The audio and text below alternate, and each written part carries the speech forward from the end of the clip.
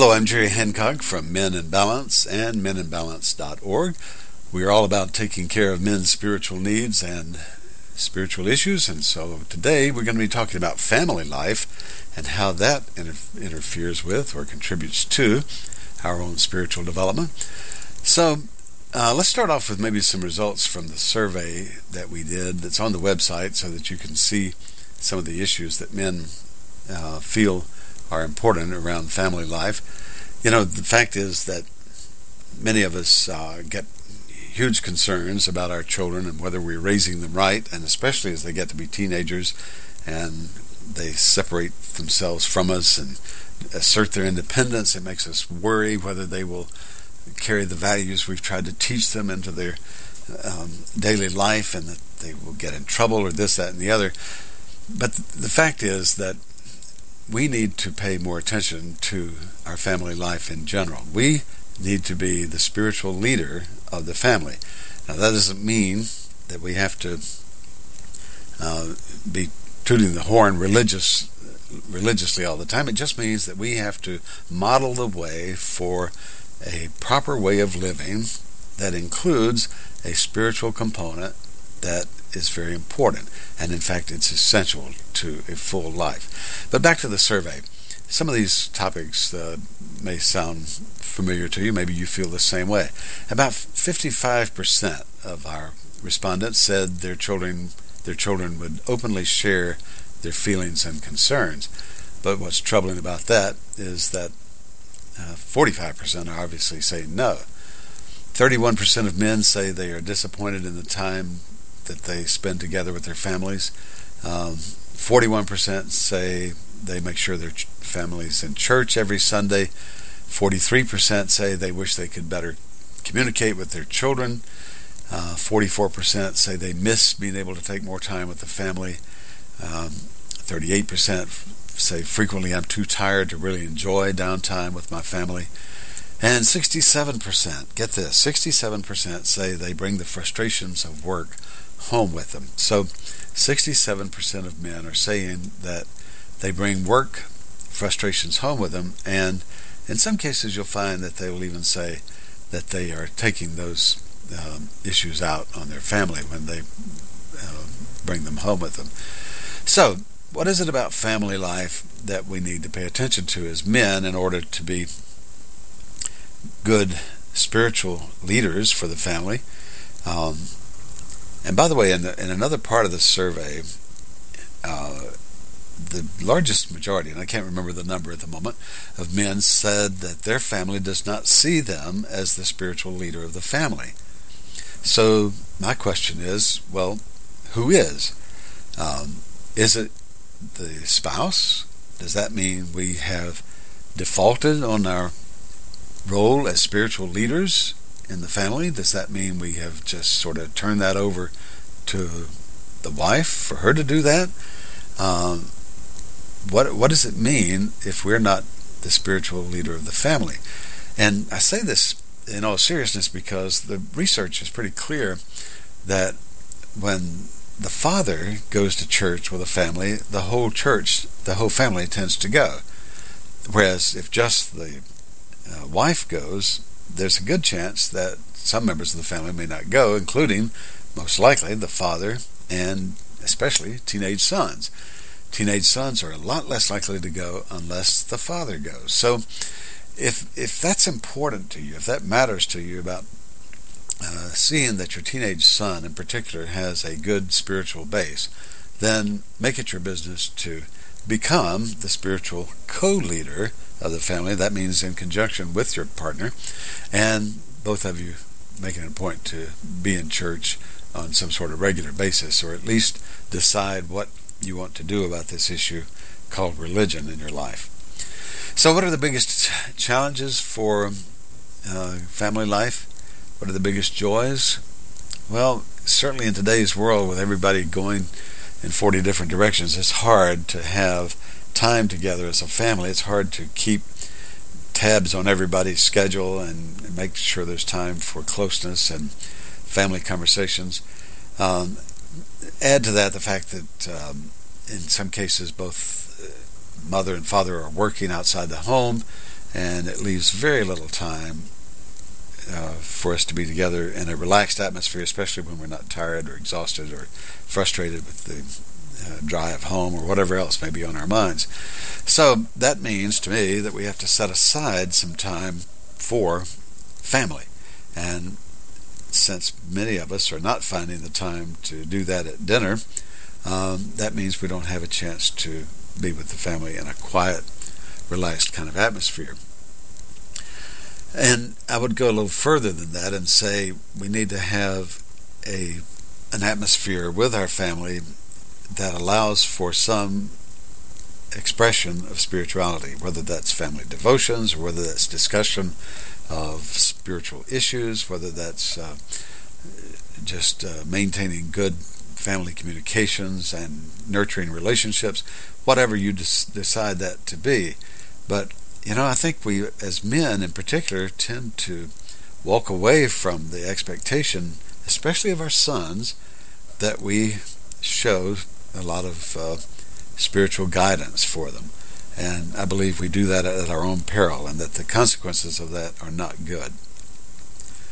So what is the role of the father in maintaining a strong family life? Well, it's the stuff we just talked about. It's making sure there's time for those kinds of events, taking the family to events that are meaningful to the family, that create this sort of culture of valuing each other and valuing the closeness to each other, and not just allowing events to drive how much time we have together, which tends to happen.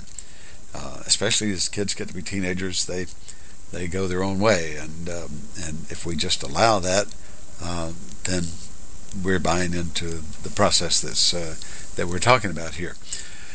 Teenagers bring some special issues to a marriage, and among them are things like challenges to authority and resistance to doing things with the family, or in some cases, in boys in particular, they're no longer interested in expressing affection, or they say they're not. Publicly, it gets embarrassing for them to do that. But most of the time, the experience shows they still want that. They just don't want it in front of their buddies. So there are some issues that we need to pay attention to that teenagers bring to our families, and to be able to deal with them. It doesn't mean you have to hover over them and know where they are every minute, but it does mean you have to show some interest. You have to take interest in their family and their friends and their movies that they go to, or TV programs they watch, or whatever. You have to give them positive choices, so that when they make a choice, either one of them is good. Not let them tell you what the choices are, but you tell them what the choices are. And then sometimes we have to put our foot down. We can't just be friends and do what the child wants us to do because everybody else's family is doing it. Of course, we've heard all that before, but believe me, when you talk to men whose families have broken up, or whose teenagers have gotten in trouble, they say they wish they had taken the time to do all that. Okay, so then what are the special problems that come from blended families or divorce situations? Because there's a lot of that now. And I think we need to really focus on that. If you are in a blended family, or know someone who is, then I believe that that child that belongs to a different partner is just as important as your child, and needs the same nurture and expectation that your child, nature and affection, I should say, nurture and affection, that your child needs. So how do you do that? It's so easy to manage or even discipline a child that has a blood link to us, when it's maybe more difficult for the stepchild in the family. But again, the parents have to sit down and talk about this, be willing to backstop each other on this, so that there is no question that they're both on the same page in terms of discipline, in terms of living arrangements, in terms of expectations, of chores, or whatever else the rules of the house may be. But this is very important, that both parents be together on this, and that they make it clear to the children, especially teenagers, that there will be no variation in the way these issues are handled from one parent to another. Sometimes I find that difficulties in family issues come about because of just simply avoiding conflict. Um, the kid doesn't want to do something because their friends aren't doing it, so rather than deal with it, we just say, oh, okay, then we let them get by with that. But instead, maybe we can negotiate something that would work for that child. But more importantly, I think we sometimes need to consider that our own discipline and our own boundaries that we set for children does show them that we love them and that we care. And really, in some cases, that's what they want more than the freedom to go do whatever it was they were asking about. That may be hard for us to believe, but the fact is that they do count the things that we counsel them about. They take that seriously, and they count that as good advice, and they expect to get it. So we shouldn't quit passing along good advice and good guidance to our children just because we think they aren't listening. Fact is, they are listening, and I've talked to numerous adults who said that while they may have resisted everything that Daddy said in his lecture, they actually listened to it and went back and did more what the father said than was expected. So just keep in mind that our job doesn't stop just because we get pushback from family or resistance from teenagers. We have to keep on with what we know is the right way to raise a family, and we do that in conjunction with our partner, not as apart from our partner. And we do that through negotiation, loving negotiation with our partner, so that we both can come to an agreement as to the best way to handle children and family life. So one thing that's important to keep in mind is that family relationships can be difficult to resolve. I know of fathers and sons who haven't spoken to each other in 20 or 30 years. I know of brothers and sisters the same way. I know of husbands and wives. And I also know the other extremes. I know ex-spouses who are invited back to the house for Christmas or whatever. So it all depends on how we see relationships and how we are willing to negotiate those things and to represent ourselves in the relationship, and at the same time have some sympathy and empathy for the person involved, to show them that we care and we love them in a truly loving, humane kind of way. Bad family life can have lots of impacts on children down the road, as we all know.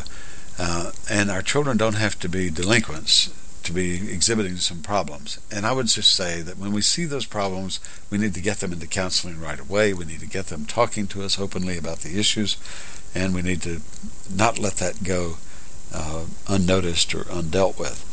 Our job as a spiritual leader of the family is to make sure the family stays together and that it stays strong. And the only way to do that is to stay in touch with our kids and keep those lines of communication open so that we are able to talk openly about issues and get them resolved. I think we cop out on this sometimes because it's just easier to avoid the conflict and let things go than it is to deal with them head on, and as a result of that, our children suffer in the process. So, to just sort of summarize about this, when you think about your own life and your own family life and your interaction with your children and your spouse, what are the key things that really matter to you that you really don't want to negotiate away? And mostly those things are just being close to your family, close to your children, feeling this sense of intimacy, feeling that we're on the same team and that we are in this together. We get that not by one day of being a good parent, but by being a good parent for a lifetime, and showing children in particular that we are there to teach them some values, and that we are going to insist on those values being maintained in that family. It's tough, and we all know the challenges of tough love and counseling and all of the numerous issues that kids are facing these days. But if you need counseling with your pastor or with a private counselor or whatever, do whatever it takes to take care of your family. It's terribly important, and it will pay huge dividends in the future. I'm Jerry Hancock. Thank you so much for listening. This is Men in Balance and meninbalance.org. You'll find other items of interest on our website that may help you as you attempt to take care of you and your family's needs.